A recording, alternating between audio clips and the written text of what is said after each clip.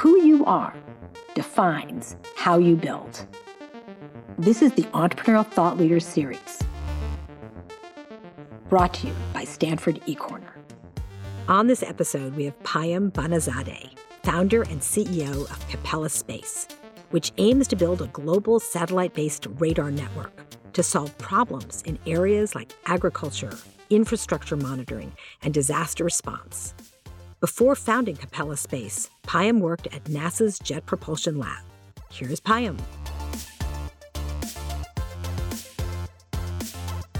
I thought a lot about how to make this a little more useful, and if I were in your shoes, which I was, how this would have been a little more efficient. So I'm not going to talk about Capella, and I'm not going to give you a marketing presentation on what the company does. Look up or come talk to me afterwards. Happy to talk about it. But how many of you know about Capella, actually? Okay, that's actually pretty good. I thought I would talk about, very quickly, maybe just over 10 minutes, of the first few months of starting the company and give you a glimpse of the stressful times and the uncertainties that existed every day in those first 6 months. And then hopefully we can get into some Q&A and dive deeper into any other topics. A little context on Capella very quickly.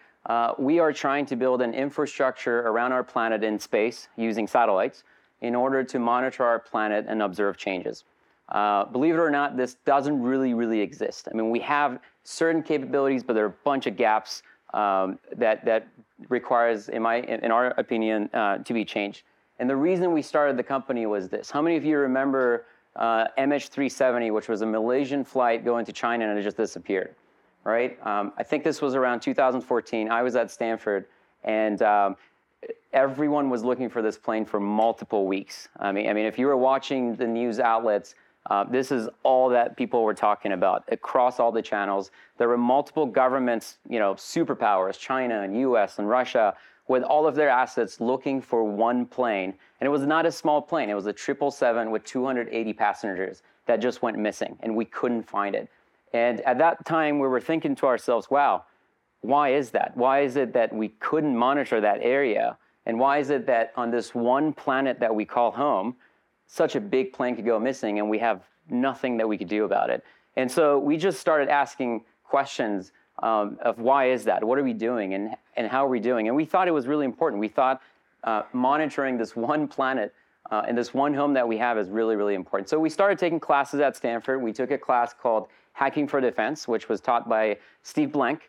And it was all about customer discovery. Our vision was we want to live in a world where nothing goes missing, where we can monitor all these important places around the world. And if something does go missing, we can go back and we can look at it. So in parallel, outside to the class, we're sort of doing technology development and conceptual feasibility of, can we actually build a satellite that can do that? It could see through the clouds, can see at nighttime. Could it be small enough that we could launch an array of them and build a business out of that? We took a class with Steve Blank, and it was all about customer discovery. And the question you're asking in the class is, imagine you did build that, so what? Who cares about that? What is the market? What are the opportunities? What's the business? And after 10 weeks of pretty tough challenges by Steve, we thought to ourselves that this would be interesting, and there's a big opportunity in it. So we went out and we decided to do fundraising and start the company. And as I was kind of thinking about this talk, I digged my notes and I found a whole bunch of pictures from 3 years ago. There's actually a whiteboard that we, in the venture studio at GSP, and we were trying to figure out how much money we should raise. It's super high level, it's super basic. Looking back at it, I'm kind of sort of embarrassed. But we're like, you know what, if we raise 200K, we have one objective, and our objective is to essentially retire some of these risks and then go back to investors and say, we did look at it, we're the right team, and this is the right idea, and we know how to build this thing. And the major things that we wanted to de-risk, and I think every startup that starts, these are the 4 pillars that every investor is going to look at the very beginning of the company. One is the technology risk. Sorry for the handwriting. One is the technology risk, right? Is this technology actually feasible to be built? Are you dreaming of something that is feasible or not? And for that, we wanted to use our summer. This was sort of a 3-month period that we had. We wanted to use that summer and build a small little prototype of the hardware. and fly it on a helicopter and demonstrate that we could actually build such a little prototype and execute on it. Then there's the product risk. Okay, well, for us, the product and the technology was slightly different because we had to launch these satellites, capture imagery, and then the imagery had to turn into a product. Well, can you actually do that? Then there was the market risk. Imagine you do have the tech and you do have the right product. Is this actually a big enough market for venture? A lot of businesses are not, and that's totally fine. But is this a big enough market for venture? So we wanted to talk to a whole bunch of customers, get letters of interest, and show that if we did this, people would be interested in consuming this type of imagery and information.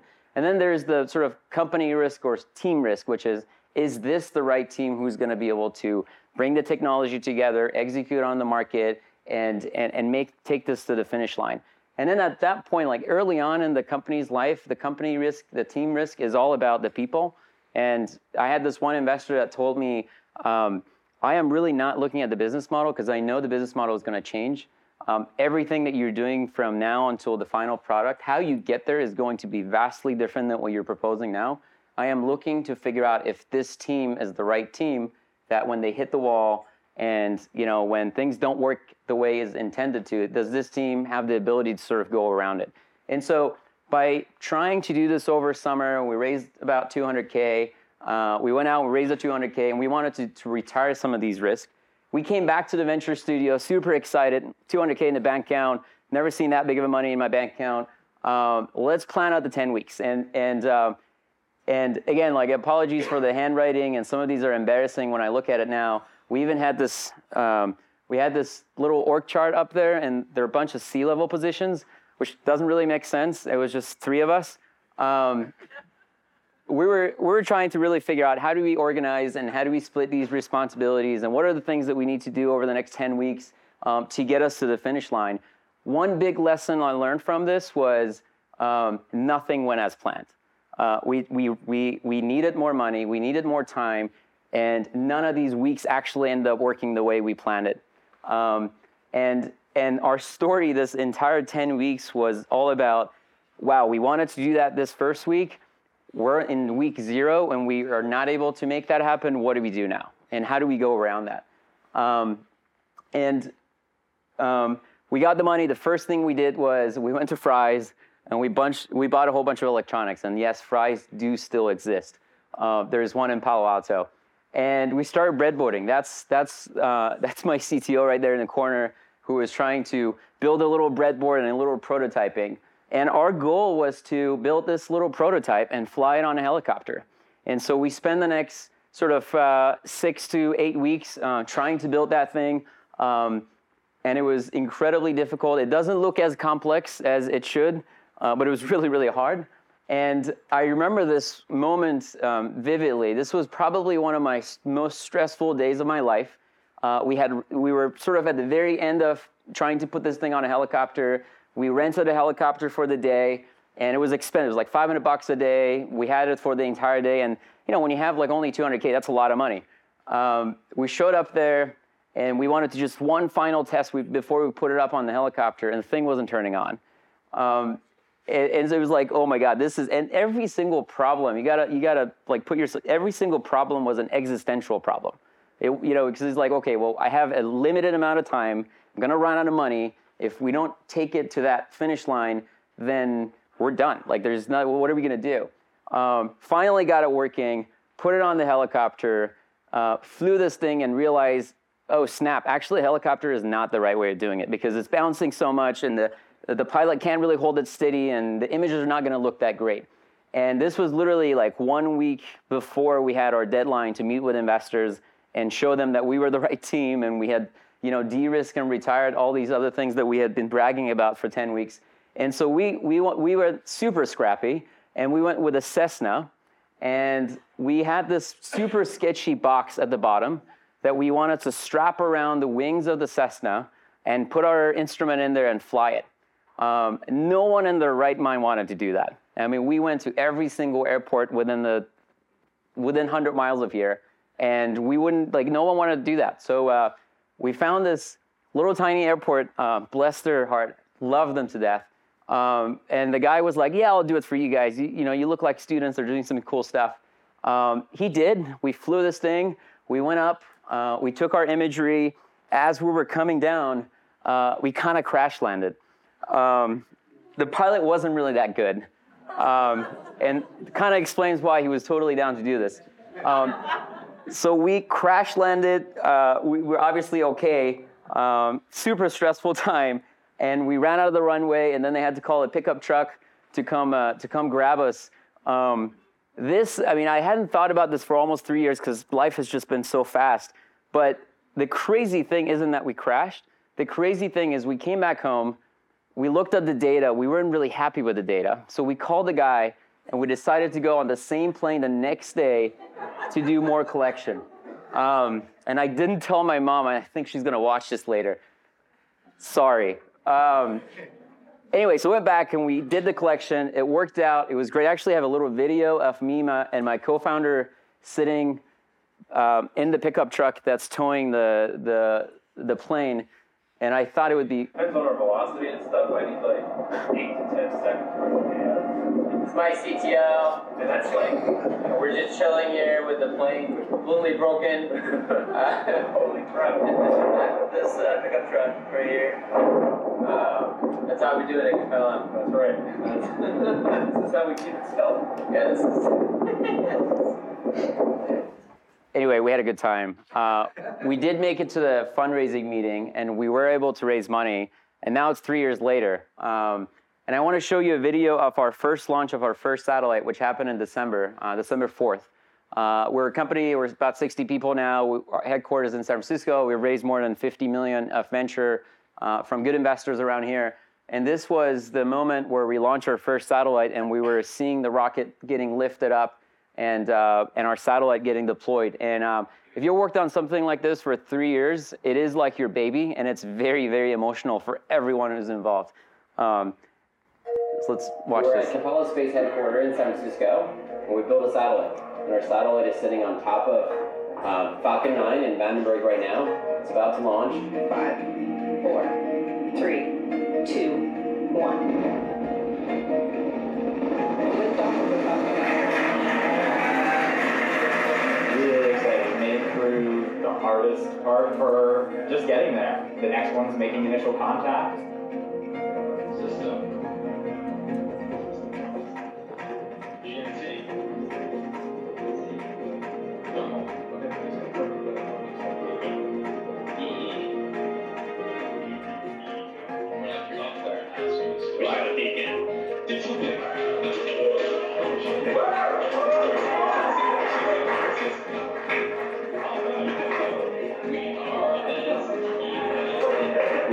Contact with the satellite, we received the beacon, and it shows that the solar panel has been deployed successfully. So that was a big first success.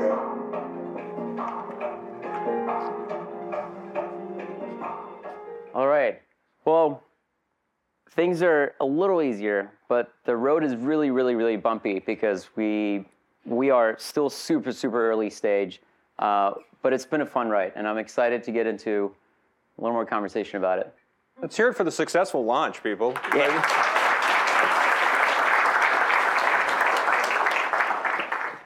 You know, it's an interesting thing about space in general, right? It's still one of these areas that can still capture the human imagination in a way that other things can't.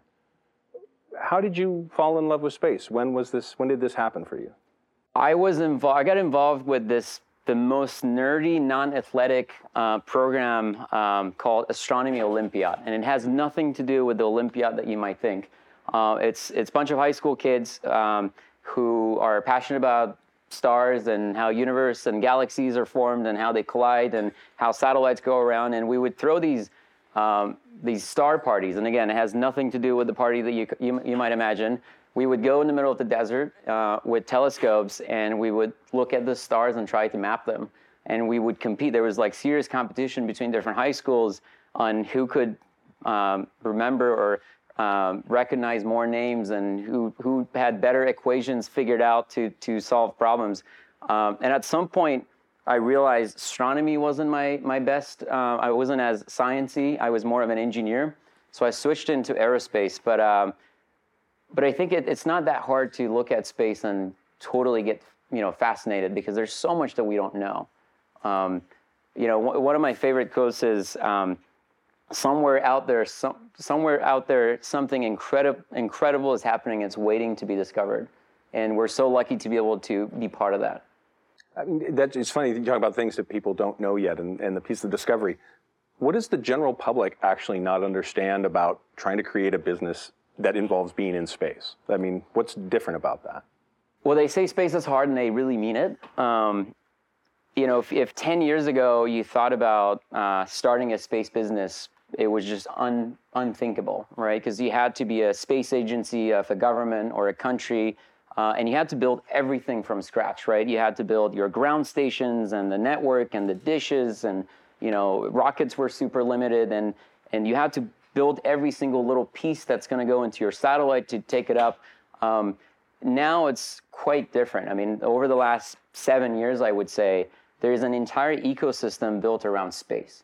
And I think majority of the public hear about SpaceX, which is fantastic, but there's so many companies that are attacking and grabbing different parts of the supply chain, whether it's companies trying to build just pieces and parts that goes into the satellite, whether it's companies that are building dishes that then allows these satellite companies to receive data, whether it's companies that are doing storage or analytics, or companies like us who are building the satellite and the payload itself. There are so many commercial companies out there where now as a commercial provider, you can come in and you can specialize on just one piece without really needing to build everything else around it. And that's creating this sort of massive movement that we're seeing on entrepreneurs jumping on the space opportunities. And you couple that with the fact that space has been traditionally in hands of governments and these agencies who are extremely risk averse. And as a result, there are technologies that just never made it to that sort of side of the fence. We have some customers, we have some competitors. If you want to order imagery from them, you have to fax them. You have to physically have a fax in 2019 and be able to fax them to get an image, right? And so the opportunity to do 1,000x improvement, as it happened already in software, hasn't happened yet in space. And so I think that's attracting not only a lot of investments, but also a lot of entrepreneurs and people who have good ideas on how to do things slightly different. And so I think it's changing, but the perception of how space has been over the last 10 years is going to be drastically different 10 years from now too. It's really kind of encouraging because you think about something as even aerospace engineering is even this sort of separate field. A lot of people probably go, well, I'm not going to be able to do that or hack that, so I'm going to go do something else. But there's opportunities to be had there. I mean, you did your undergraduate in aerospace, and then you came here to Stanford and got a master's here in management science engineering. Being that you saw opportunities, why management science and engineering versus maybe an MBA or something like that? So I didn't want to do aerospace again. So I actually came in as a master's student for aerospace, and I decided to switch to MS&E because I thought I had a pretty solid aerospace background. And what I didn't understand was business, and I didn't understand, finance and accounting and fundraising and what does it mean to start a company? What is a company? I didn't know any of that stuff. And I did think about GSB versus MS&E. MS&E made a lot of sense to me, mostly because it's such an open-ended program where you can build your own journey and you can take whatever classes that you think fits the specific needs that you have. So I had a whole bunch of MS&E students who are deep into finance right now, working at hedge funds. I have some that are deep into computer science and are product managers, and I have some that are doing supply chain and operations, and then I have some other ones who started companies. And all of them took the same degree, and but the outcome of the degree was quite different. And so I liked the sort of unstructured MS&E program. It was also quite cheaper than an MBA. So from a return of investment standpoint, it made a lot of sense to me. We were the value price offer. I'm very excited to hear that. I'm sure our friends across the street. Still wasn't cheap. It wasn't a cheap degree. So, I mean, we've had speakers come in here before who are alums, and they talk about like a critical component of the Stanford experience is, okay, the courses are great, the faculty's great, the environment's great, but like it's the side projects. It's those little things that you carve the time out for where all the kind of collective passions smash into each other. I mean, you took advantage of a bunch of different things here. You mentioned Venture Studio earlier. You were also a fellow in our DFJ kind of master's program. What did you get from those sorts of experiences that? Yeah, I would say it's the side projects, all the classes and programs, as well as the people, right? I mean, as you're just walking across campus, you just get inspired by meeting random people that are also doing really interesting stuff. But the classes, specifically the DFJ and some of these other programs that I took, allowed me to kind of know the way for fundraising specifically, allowed me to have more confidence as I'm talking to an investor because I knew what they were looking for and what the process is like. And most importantly, allowed me to create a network and connections to then when I actually did want to raise money, I had a few people that I could reach out, and I had a bit of an experience on how to do that. And so I think, and you'll hear this from the GSP MBA students, is one of the best bang for the buck that they get is they build a great network of people, right? And so when they leave Stanford, they've got this sort of almost like a family core group that they can reach out. And I really tried to build the same thing, even though I wasn't part of GSP. And that was, just take as many of the classes, meet as many of the people, and be able to build a foundation where I could not only give back, but also receive some if I needed to.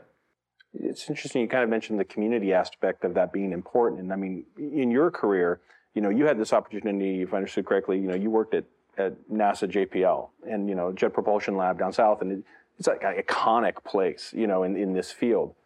What about that environment did you spend enough time there to kind of know what are things that existed in that world that you have taken to Capella? And maybe what's something, not that it's inherently good or bad, but you just decided that's not for us, that's for them. Yeah, so JPL is a magical place. They built all the essentially robots that we've ever sent into space. The one that you guys might be familiar with is the Mars rover, the Curiosity rover that landed, I believe, in 2012. Just magical place. And I think, I obviously learned a lot of aerospace there and processes and management, but what I took away the most was this mentality that anything is possible, and it's just an engineering challenge. And so if there is someone that wants something, we can make it happen. And that was so much of the mentality at JPL. For God's sake, we built a rover that was 1 ton, and we used the sky crane to literally put it down on the surface of Mars, right? Like, who imagines that? And then who can actually build that? So I guess my entrepreneurial the reality distortion came from JPL. And that was really helpful. I thought anything in the world is possible. And you do need a little bit of sort of naive, ignorant thinking when you're starting a company. That's what I took away. And there's stuff that I didn't take away, right? So JPL, what I didn't take away from there is the sense of perfectionism. And anything that JPL builds needs to be perfect, and it needs to work the first time. And if it takes us 10 years and $3 billion to do it, we will do it that way. But it will be a perfect product. And I left that right there. And so what we do at Capella is we try not to be perfect. And we try to be quicker, and we try to bring sort of this, what's been known in the software industry as agile software, into hardware and aerospace, which is really, really difficult. But, what if the first one doesn't work the way that the ultimate product, I'm going to learn so much more through that process, and it's going to cost cheaper, and it's going to be faster. And so that's something that kind of left behind at JPL. I mean, you've had this experience now 3 years in, founding with a team together is really interesting, but you're in this role as CEO as well. What is actually the best part about being CEO? Because everyone always usually pictures about how hard and difficult it is and challenging, but what's something that's really like that you thrive on that's exciting about that role, and maybe something that's been, let's say, more surprising? The surprising and the challenging part is also at the same time really exciting part, is that usually only problems make it all the way to the top. And so, if a problem is solved, you're probably not going to hear from it. And the problems that do get to the top are problems that weren't able to get solved. And so you're always on a day-to-day basis trying to solve problems that are really, really difficult across multiple departments. And some of them are existential problems, especially as an early stage startup company. And on a daily basis, you're trying to put out fire. Of course, as you're building the company, you're becoming more stable. Hopefully, there's less of that. But I think, as a CEO, that's been one of the most stressful parts of the job. And then the sort of, sheer amount of responsibility that you feel and I feel towards my team. Because when we started the company, it was just me and my co-founder. It was just the two of us, right? We're doing this for ourselves, and we'll see where it goes. Who knows where it's going to go? But then now we're 60 people, and people have families, and some of them we recruited them from out of state, and they're moved here because of us. And so it's not just about me anymore, right? It's about people's careers and their beliefs and their confidence in us to make something happen of this. And so that's pretty stressful. I think what I love about the job the most is the ability to change. I think one of the most important personalities of a founder or a CEO in a fast-growing startup is ability to adapt and be able to change very frequently. Because the CEO of a 2-person company and a 10% and a 30 and 50 and then 100 is going to be a vastly different job, and they're different responsibilities. And if you're not able to adapt to the new roles and new requirements and grow with the company, then it's going to be really difficult. But I've sort of taken that at heart, and it has changed me personally at a personal level, but it's changed me at a professional level. And I've really enjoyed seeing that change over the last 3 years. Do you find that that's something that then you are in your team is looking for when you're hiring and stuff? Are you looking for that same adaptability and agility in the people that you bring in, or are you looking for other things to complement that? It's critical. I mean, when we were a company of 10, right, the culture was different. It was a lot more agile, and the way we were just doing things, there was no org chart, there was no handbook, there was no process, we're just doing things as a team. There was one credit card we were literally using as a team. Okay, you need to order that, go for it, And as the company has changed and grown, all those processes have changed because they were not scalable anymore. And I think one of my important roles as a CEO is to reiterate to my team that change is okay. And change is actually not only okay, but highly desired. And because change is difficult, right? Like, I mean, if you're used to a certain way, then all of a sudden everything is changing. Then you're kind of panicking of what happened. And so I try to infuse that to the team every 2 weeks, all hands talking about how this did change. We used to do it that way. We're doing it this way, but that's totally fine. This is how it's supposed to be. And I think if you're trying to join a startup, you got to enter the environment knowing that everything is going to change very soon. And so I've told people, if something is not working today, it will most likely be fixed 3 months from now. So let's just work it out. Let's just get together, talk about it, because there are a bunch of stuff that's not working, right? I mean, it's growing pains of building a company that's growing really fast. And so if you're not okay with change, it's going to be difficult. And so we certainly look into that when we're hiring new people. You used this wonderful example early on in the presentation about the Malaysia Air flight. And I imagine, we've heard repeatedly from people about the reasons that someone might go to work for a company, right? Why this place versus this? Where do you find your connection, your why about that place's mission? What are some of the things, either through the years where you were talking to prospective customers and things like that, what are some of the use cases you see from a social perspective that successfully being able to use this technology, getting enough satellites in space to build that kind of network of visibility, what are some other examples that you see in maybe different sectors or something of impact in that way? Yeah, so I mean, we're excited about a whole bunch of markets when it comes to building a sustainable business, insurance, finance, maritime, security, agriculture.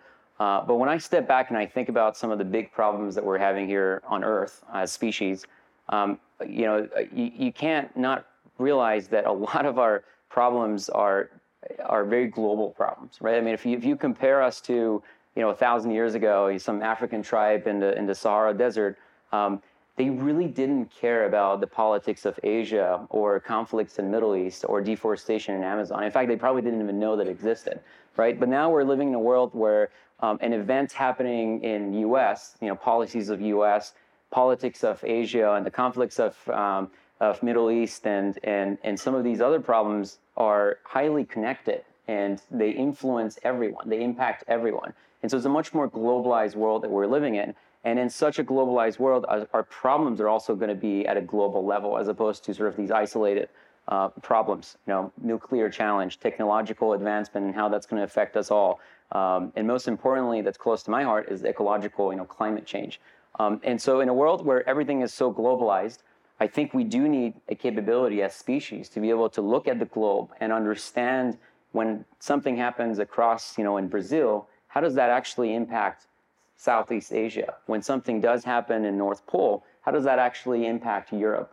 And be able to connect the dots and the links. And building an infrastructure in space, which by definition and by nature is a very global observation, I think is going to be really critical. And if you just pick sort of the climate change problem that we're going to be facing, we know that there's going to be more extreme weather, right? We know, and we're seeing some of that already. There's going to be more tornadoes. There's going to be more hurricanes. There's going to be rising water, oceans. There are going to be people that are going to be displaced. There's going to be more migrations. There's going to be agricultural production issues. These are issues that we will have. I mean, even if we today tried to solve climate change, some of these we're already seeing. And so in that type of a world, I think, again, it's really critical for us to have a non-terrestrial based, right, because those things are going to get destroyed, capability and infrastructure where as things are happening in London or in Houston, Texas, or in Singapore, we have eyes in the sky to monitor as it's happening, to help people move, to understand the damages, and then ultimately be able to look at how our planet is changing over time. So I think it's a capability that we should have at species, and we want to be part of that. There's really kind of a very beautiful call to that. It makes you think of sort of like the first pictures of Earth from space, right? This sort of collective sense that was not available to people before because they didn't know it existed or they didn't have it. I mean, you're running a business as well here, and commerce is a part of that. How do you, when you go to go for customers in this space, what is sort of the strategies here? I mean, we've had folks who've developed apps, or they've got other sorts of businesses of all different stripes that they've affected on. What is the customer development process like in terms of going out in your team, your BD team? How do you approach that? What did you have before that you still use now? Those sorts of. Yeah, it's because we're building a capability that's never existed before. It means the market also doesn't exist for that capability. And so we have the company's sales team sort of divided into business development for new markets. Those are markets that don't really exist, but we believe that once the capability goes up, there are a bunch of really interesting things we could do. And then the sort of sales to the market that does exist and use imagery and they've been using. And turns out this market is mostly a government market because governments, they're used to this stuff. They've got a 30-year head start. The first imaging satellite was launched a long time ago, Ikonos, and so they know how to use satellites and how to use imagery, and they've got a bunch of need to be able to look at a lot of areas. And so this is more of a sales cycle.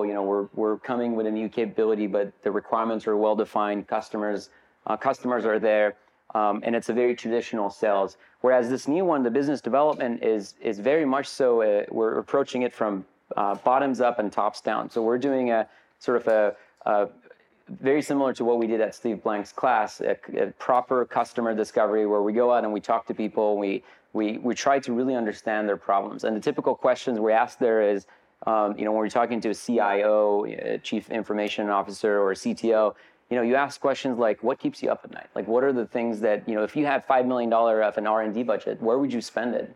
And with, through those conversations, we're trying to figure out what are fundamental problems that these guys have. And then we come back and we try to see if we can solve them. And one big thing I learned from Steve's class was you never bias the conversation, right? So you never show up and say, I've got this great capability, would you use it? Because then you've immediately biased them. If they tell you their problem and it turns out that your solution could solve their problem, jackpot, right? Because now you've got a customer that didn't know that you had this, but it told you that was the problem. And so for the BD side on the new markets, there's a lot of conversations in these different markets, and we're quite organized about them. And we go to agriculture and farmers, and we try to categorize and go and try to create those markets. But creating a new market is very difficult, and it takes a long time. because you got to roll out the product, you got to demo it, you got to demonstrate that it's actually useful to them. It's going to move the bottom line, and then you got to figure out how are you going to blend yourself into this workflow that they've had for many years. And so it will take us a while to get there on the new markets, but we're super excited about a bunch of use cases we've found. And meanwhile, while we're doing that, we're going to work with some of these existing markets, which are mostly around governments. It's interesting, like you think about the comparisons between a small firm and a large firm in this space, and you think of traditional players, incumbents here, about probably these enormous research and development budgets and stuff. How does Capella do research and development? Or are you just busy like, we got to get these first, however many it is? What's the total number for the network in the first sort of? Ultimately 36. 36. Is it just, dear God, just get the 36 up? Or is it, there is some space that's already kind of looking beyond that? Yeah.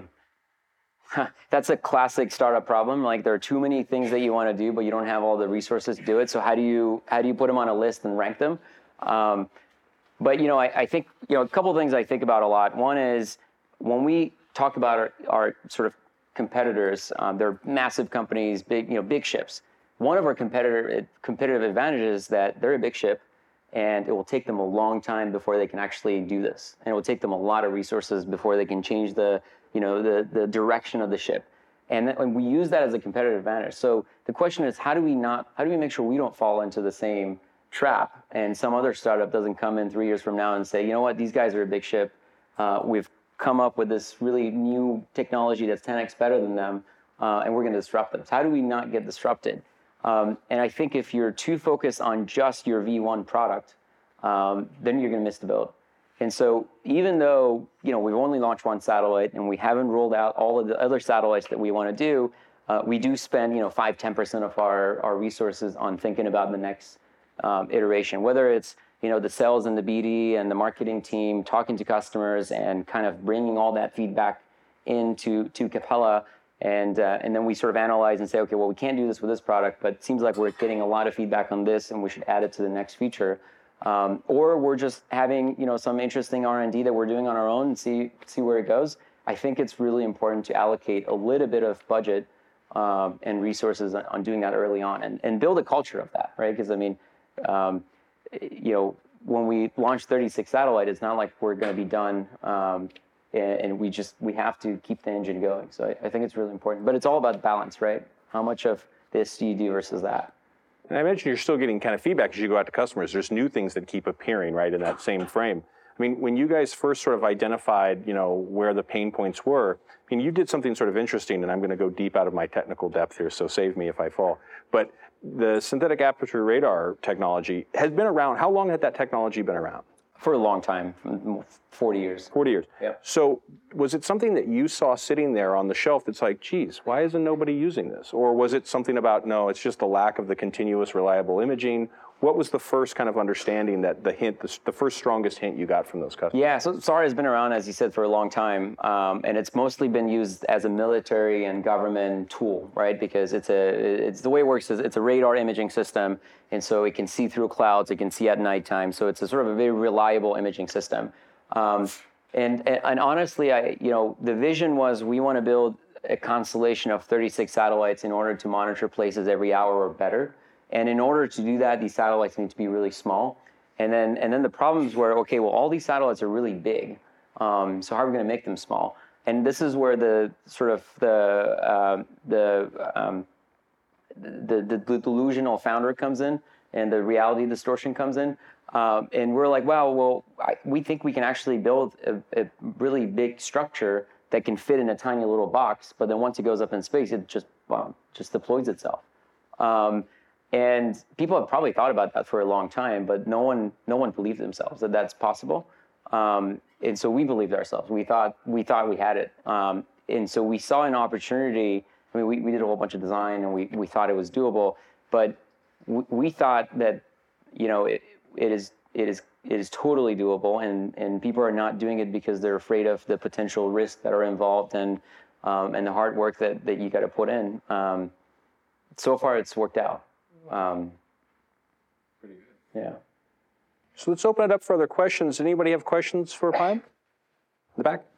So can you describe a little bit where exactly the IP in your company lies and how did you get to that? And then also make some comments on the cost of satellites. Why did you decide to do that in-house versus, then piggyback on some other? Maybe restate the question. Yeah, where does the IP lie in the company and which part? And then why did we make a decision to build our satellites in-house? Is that...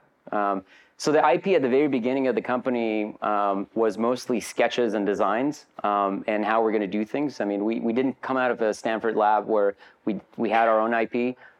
We had a creative idea on how to package things, and we thought that we could execute on that really nicely. 3 years later, we have a whole bunch of IPs, right? We've built pretty much every single piece that goes into our satellite ourselves.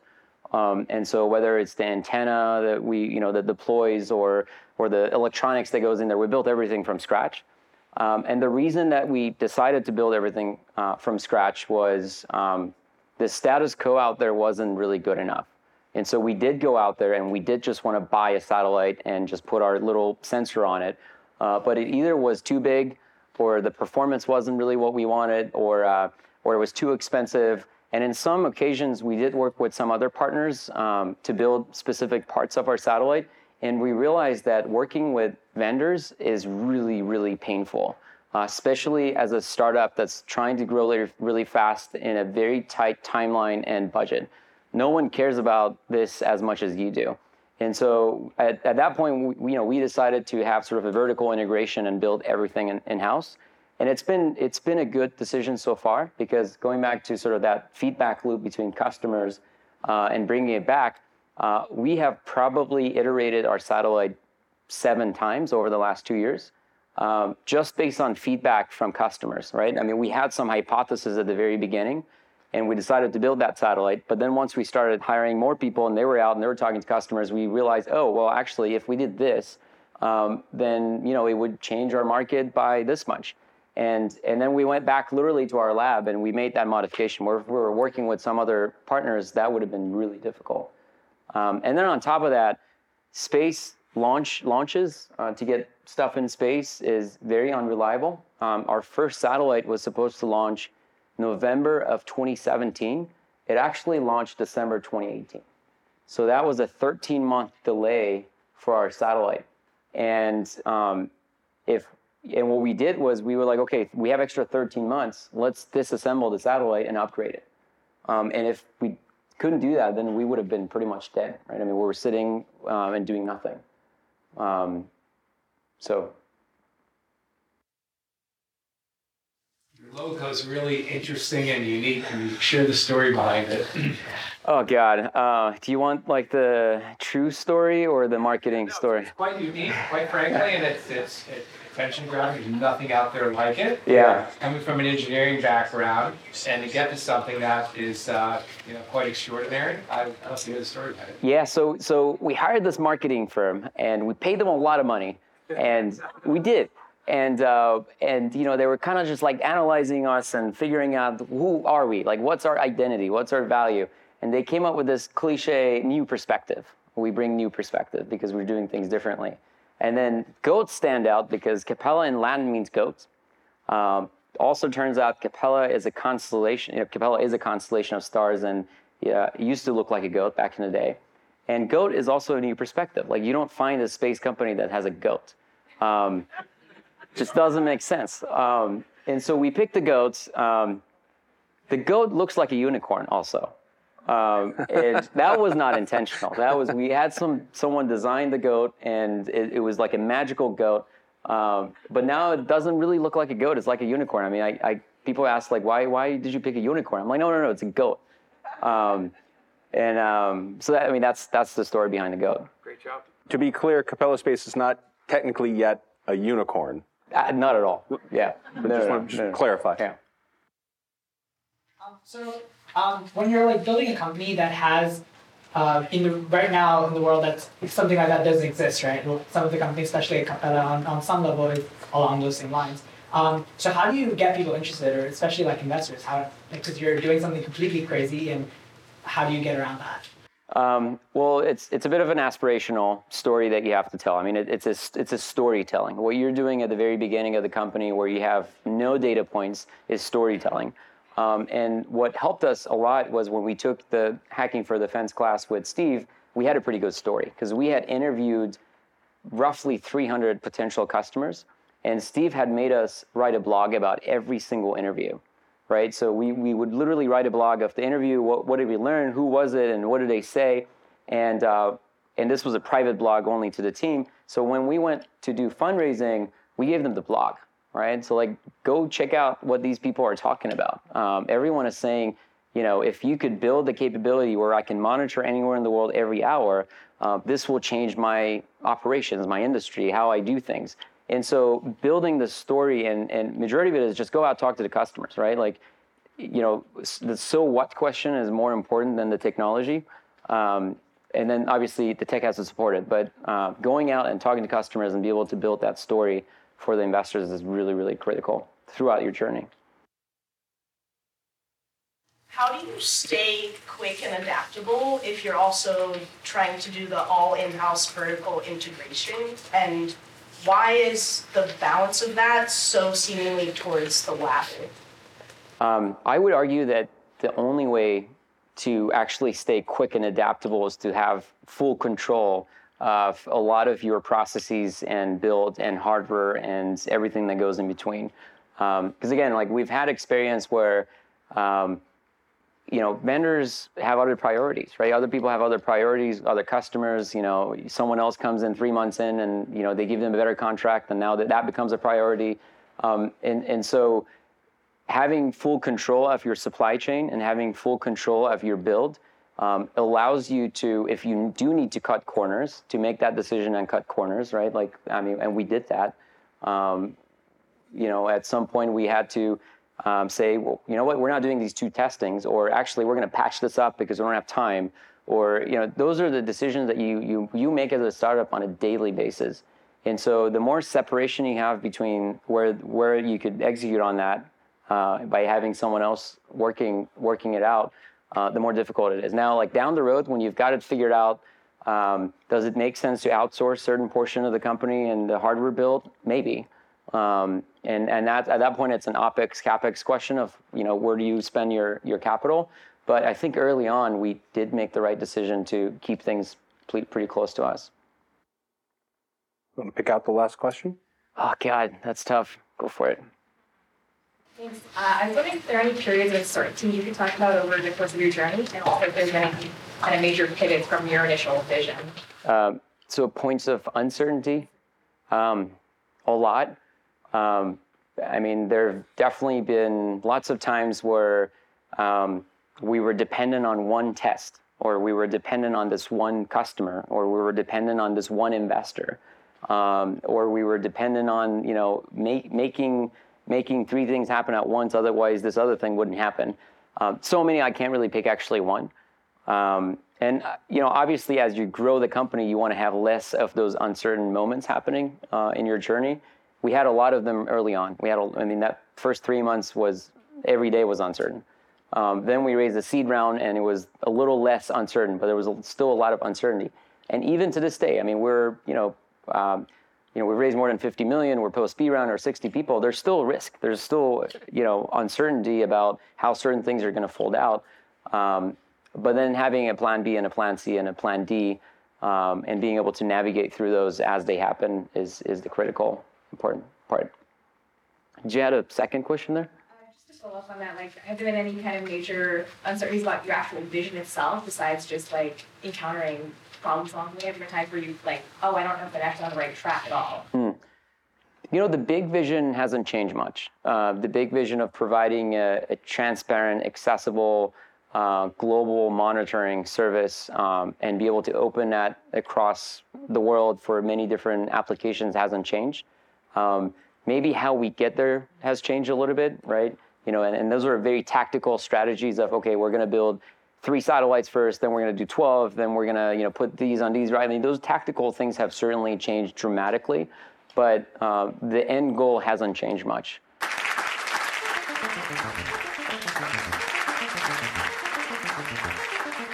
The Entrepreneurial Thought Leader Series is a Stanford eCorner original production, supported by the venture capital firm DFJ. The stories and lessons on Stanford eCorner are designed to help you find the courage and clarity to see and seize opportunities. Stanford eCorner is led by the Stanford Technology Ventures Program and Stanford's Department of Management Science and Engineering. To learn more, please visit us at ecorner.stanford.edu.